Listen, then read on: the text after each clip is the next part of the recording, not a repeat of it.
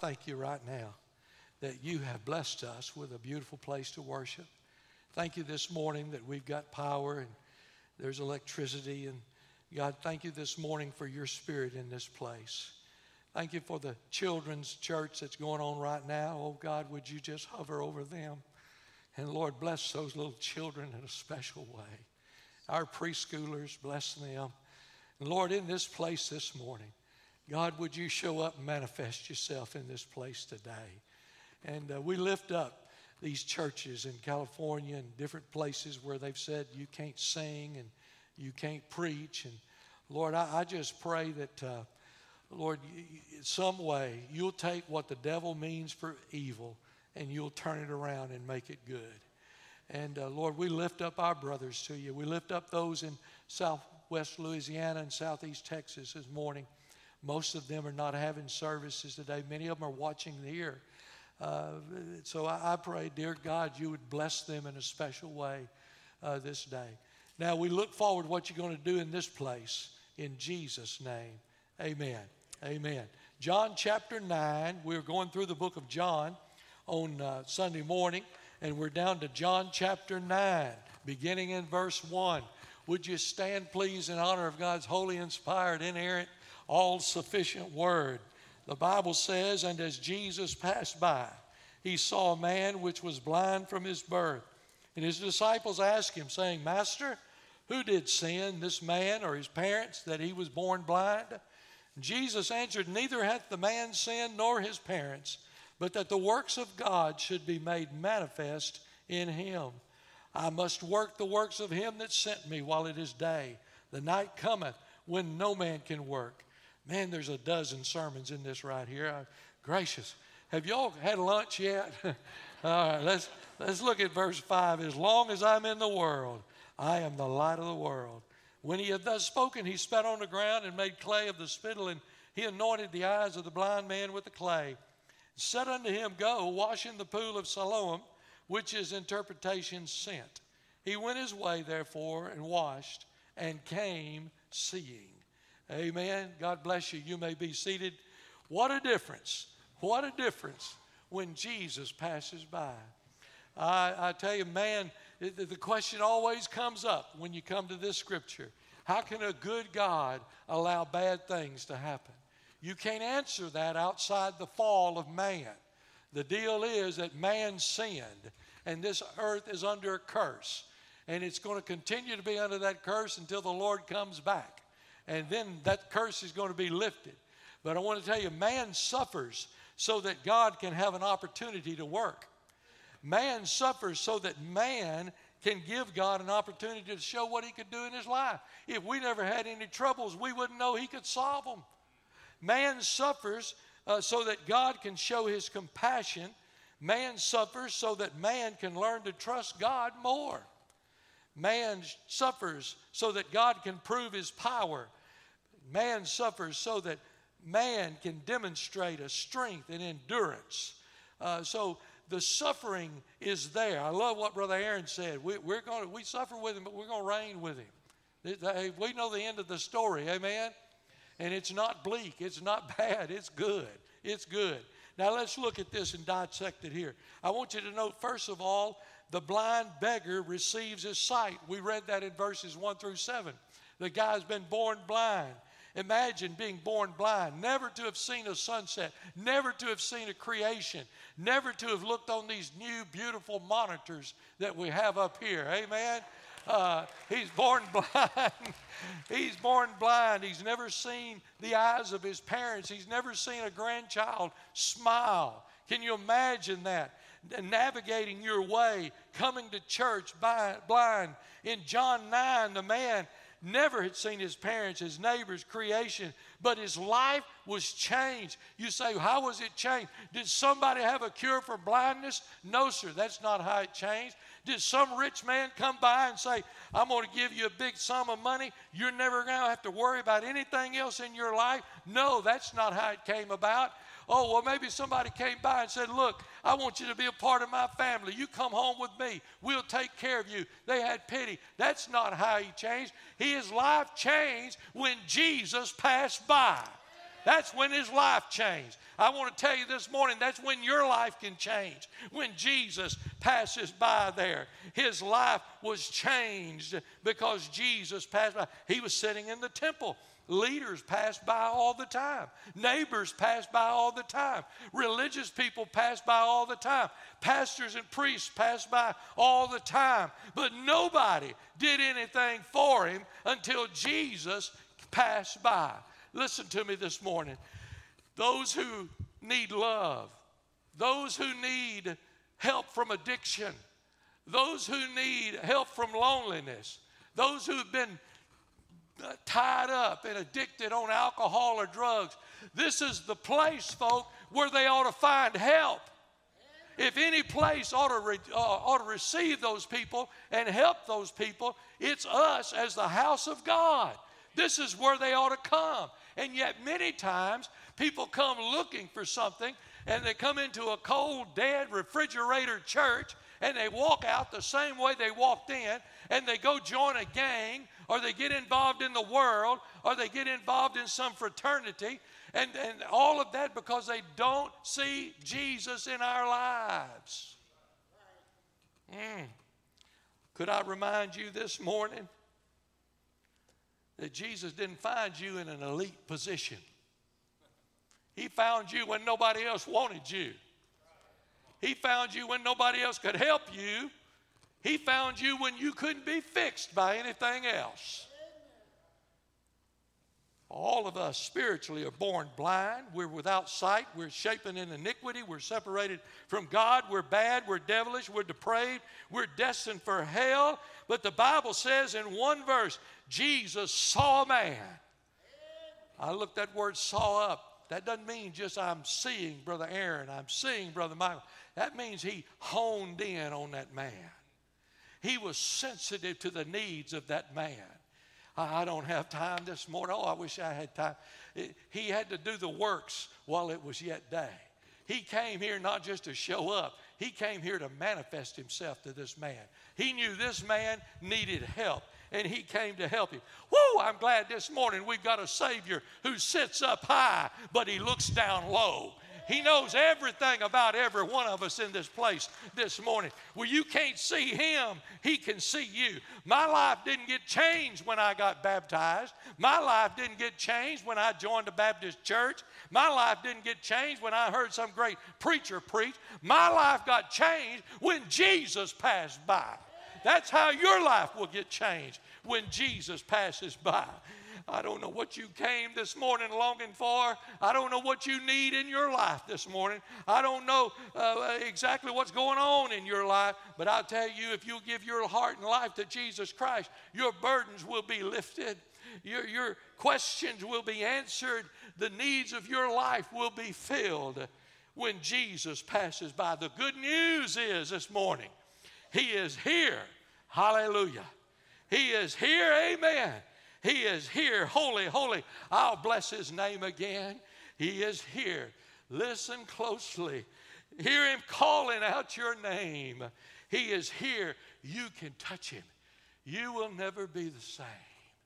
He wants to do the same thing this morning that he did for this blind man in John chapter 9. He makes all the difference in the world. The blind beggar gets his sight. But then I notice here that the blind beggar gets called in. He has to repeat his story. The neighbors are the first one that call him in, and they said, look, are you sure that's the same man? I think maybe you better look at him. I don't know that he's the same man. Somebody may have switched. That man had been born blind from his birth. Maybe it was a different man. So they call him over there, and they say, look, how were your eyes opened? And he said, well, there was a man named Jesus.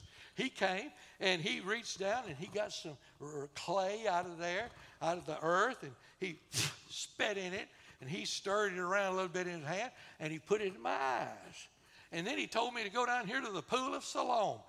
Here I am blind now, and that man told me to go down there and go down all them steps and get down to the pool of Siloam and wash my face. And I got down there and I washed my face, and when I looked up, I could see.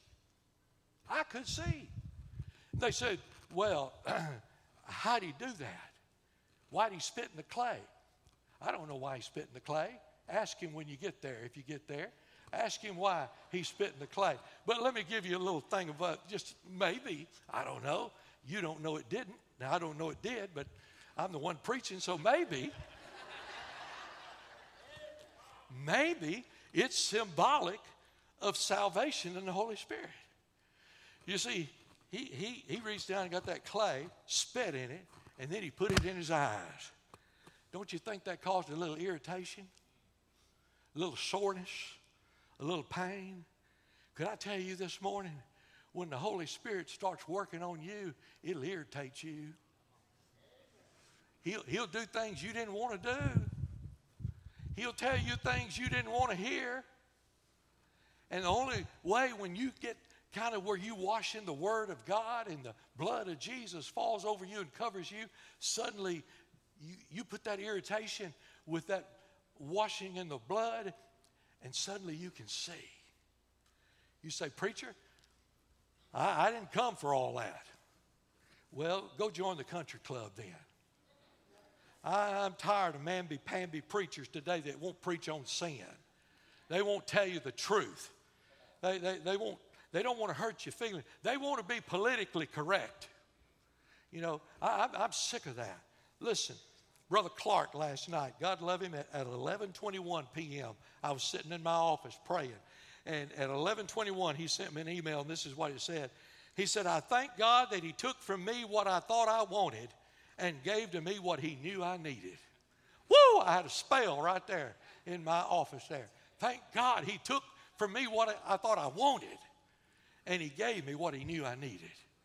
Whew, everyone, listen, if you're saved this morning, you got saved because the Holy Ghost of God came looking for you and drew you to Jesus. You didn't get up and say, well, I think I'll be saved today. No. He came looking for you. You didn't know to look for him. And so I thank God for that. And then the neighbors asked him a crazy question. They said, where is he? Now, how do I know where he is? I'm blind. Why are you asking a blind man where Jesus is? See, he didn't see until he got down to the pool of Siloam. He never saw Jesus. Jesus put the clay and the spit and all in his eyes and told him to go down to the pool. And his neighbor said, well, where is he? Well, I can't say that word. Starts with an S. Y'all fill that in. That's a crazy question to ask somebody who's blind. Well, now that's not enough. The neighbors have done everything they can. Then the Pharisees come in. They want to talk to him. They talk with his parents. Now, you read this when you get home. I haven't got time to cover all of it this morning. But his parents said, look, we don't want to get involved in this thing. You're going to throw us out of the temple. You're going to excommunicate us because you guys are living under the laws of Moses. And here comes Jesus, here, the Son of God. And so they say, well, is this your son? And they say, yeah, it's our son. It's our son. Well, tell us what happened. They said, no, he's of age. If you want to know what happened to him, you ask him what happened to him. Huh? And so they go get the son. And they come, and the Pharisees said, look, this man is a sinner. And that old boy looked at him. I don't know how old he is. He said, I don't know if he's a sinner or not. I don't know anything about any of that. All I know is I once was blind, and now I can see. Hallelujah. That's all you need to know right there. Can't nobody argue with that. I once was blind, and now I can see. So, verse 25 tells us that there. Now, the blind beggar, I got to get on here, gets his sight, and the blind beggar repeats his story over and over to the neighbors and the priests and the Pharisees. But then I want you to note the third thing. The blind beggar recognizes the Savior. In verse 35, Jesus heard that they'd cast him out. They threw him out of the temple. His family excommunicated him. Listen to me this morning. If you're going to be not ashamed of the gospel and you're going to stand for Jesus Christ, don't you think people are going to pat you on the back and tell you how good you are? There's some of them don't want nothing to do with you. You know, I've used that illustration before, but you know, if you was growing up, he got back in the 70s there, so I go back there and grow up there in the 70s there. You'd go in that old barn, there'd be rats everywhere. They wasn't no problem. They wasn't scared of nothing till you turned on the light. They'd scatter like a covey of quail then. You know what it is? See, you don't have to say anything. You just show up full of the Holy Ghost and you'll share the light. That'll scare most people half to death right there. You're the light. Jesus said, I'm the light while I'm here. But when he left us to be the light. Amen. He says in verse 35, I heard they cast him out. When he'd found him, he said, dost thou believe on the Son of God? Now listen to what he said. He answered and said, who is he, Lord, that I might believe on him? And Jesus said, thou hast both seen him, and it is he that talketh with thee. And he said, Lord, I believe. I believe. You know what he did next? He worshiped him. Oh, no, that's not right, preacher. You've got to have a 6-week study course before you can ever come into worship. That's just not right. Well, it's just what the Bible says. It's just what the Bible says. Now, let me wind this thing up. You think for a moment, this poor blind man and all he symbolizes the state of lost people apart from the transforming power of the Lord Jesus Christ. But we see when we come to Jesus and Jesus passes by, we see that he can transform us. The state of this man, he can't see, and that means he can't see Jesus. 1 Corinthians 2:14, but the natural man receiveth not the things of the Spirit of God, for their foolishness unto him. Neither can he know them, because they are spiritually discerned. Folks, I listen. Nobody wants to be in unity more than I do. I want to work with folk. I want to work with people in our community, and I want to be unified. But I want to tell you, a Christian has no part of partnering with people who are lost, because they do not understand the things of the Spirit. They're natural. They're natural. They can't understand it. That's why we're to be separated. Secondly, this man had been born blind. He was unable to see, so he couldn't seek Jesus. That's the same thing with being lost. You can't seek the Lord this morning. If your heart's beating something, so you say, preacher, I don't know what it is inside of me. I think I'm having maybe a heart attack or something. No, you're not. That's the Holy Spirit of God. Just give in and let him have his way in your life. It doesn't matter if you're 14 in here this morning or if you're 75. Let Jesus pass by and change your life. Romans 3:11 says, there's none that understandeth, there is none that seeketh after God. I looked that up in the Greek. You know what the word for none is? None. There's not a one of us in here this morning that sought after Jesus. He sought after us. Mercy, there was great, and grace was free. Pardoned. Ooh, have mercy. It's the gospel. Have you ever noticed that all these miracles we're seeing in John's gospel, here's a man over here that's separated, that can't do anything, and yet here comes the Lord, and he does a miracle at the last minute? I mean, it's like watching 4 Hallmark movies. I mean, you know exactly what's going to happen. They're going to start, and there's going to be problems. And in the last 2 to 3 minutes, some of them cut it really close. But, you know, for an hour and 57 minutes, you don't know what's going to happen. But you really know what's going to happen. It's going to happen in the last 2 to 3 minutes. And that's kind of what it is here. We got all these problems in life. We got all these troubles in life. But listen, Jesus comes in, passes by, and he gives a great ending to it every time. A great ending to it every time. Now, let me just, the disciples,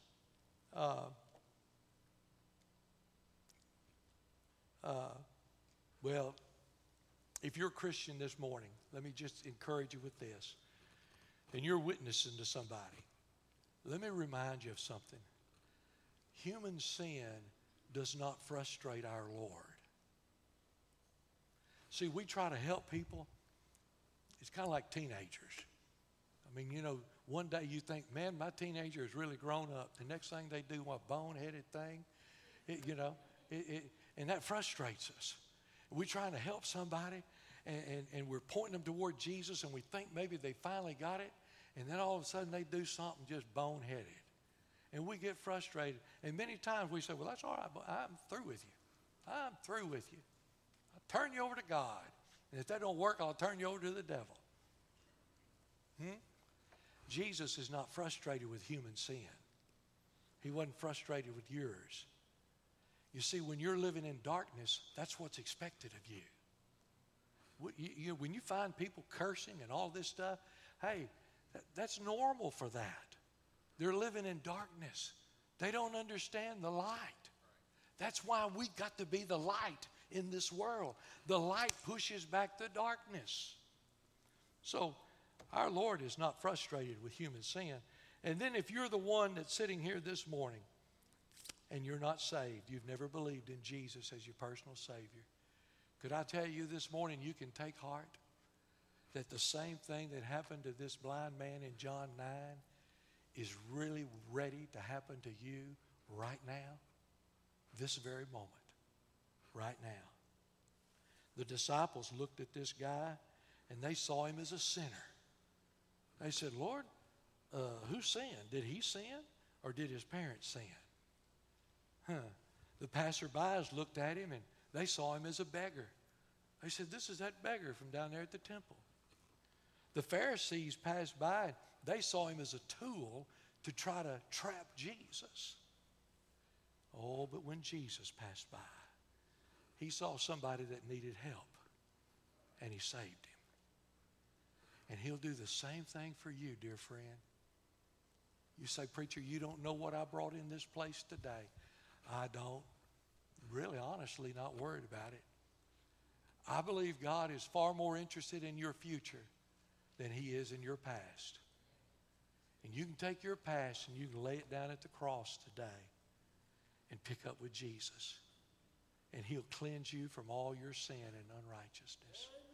I'm not telling you it's going to be easy. I'm a wonderful Christian, a great preacher, but my wife has trouble getting along with me sometimes. It's not always easy. Amen. I'm not telling you it's going to be easy, but I'll tell you one thing, when all the smoke clears, you're going to thank the good Lord.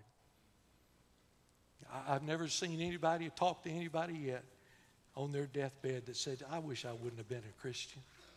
I've talked to hundreds of them that said, I wish I'd have got saved earlier. I've talked to some that got saved that very minute. You say, preacher, you think they can be saved? I sure do.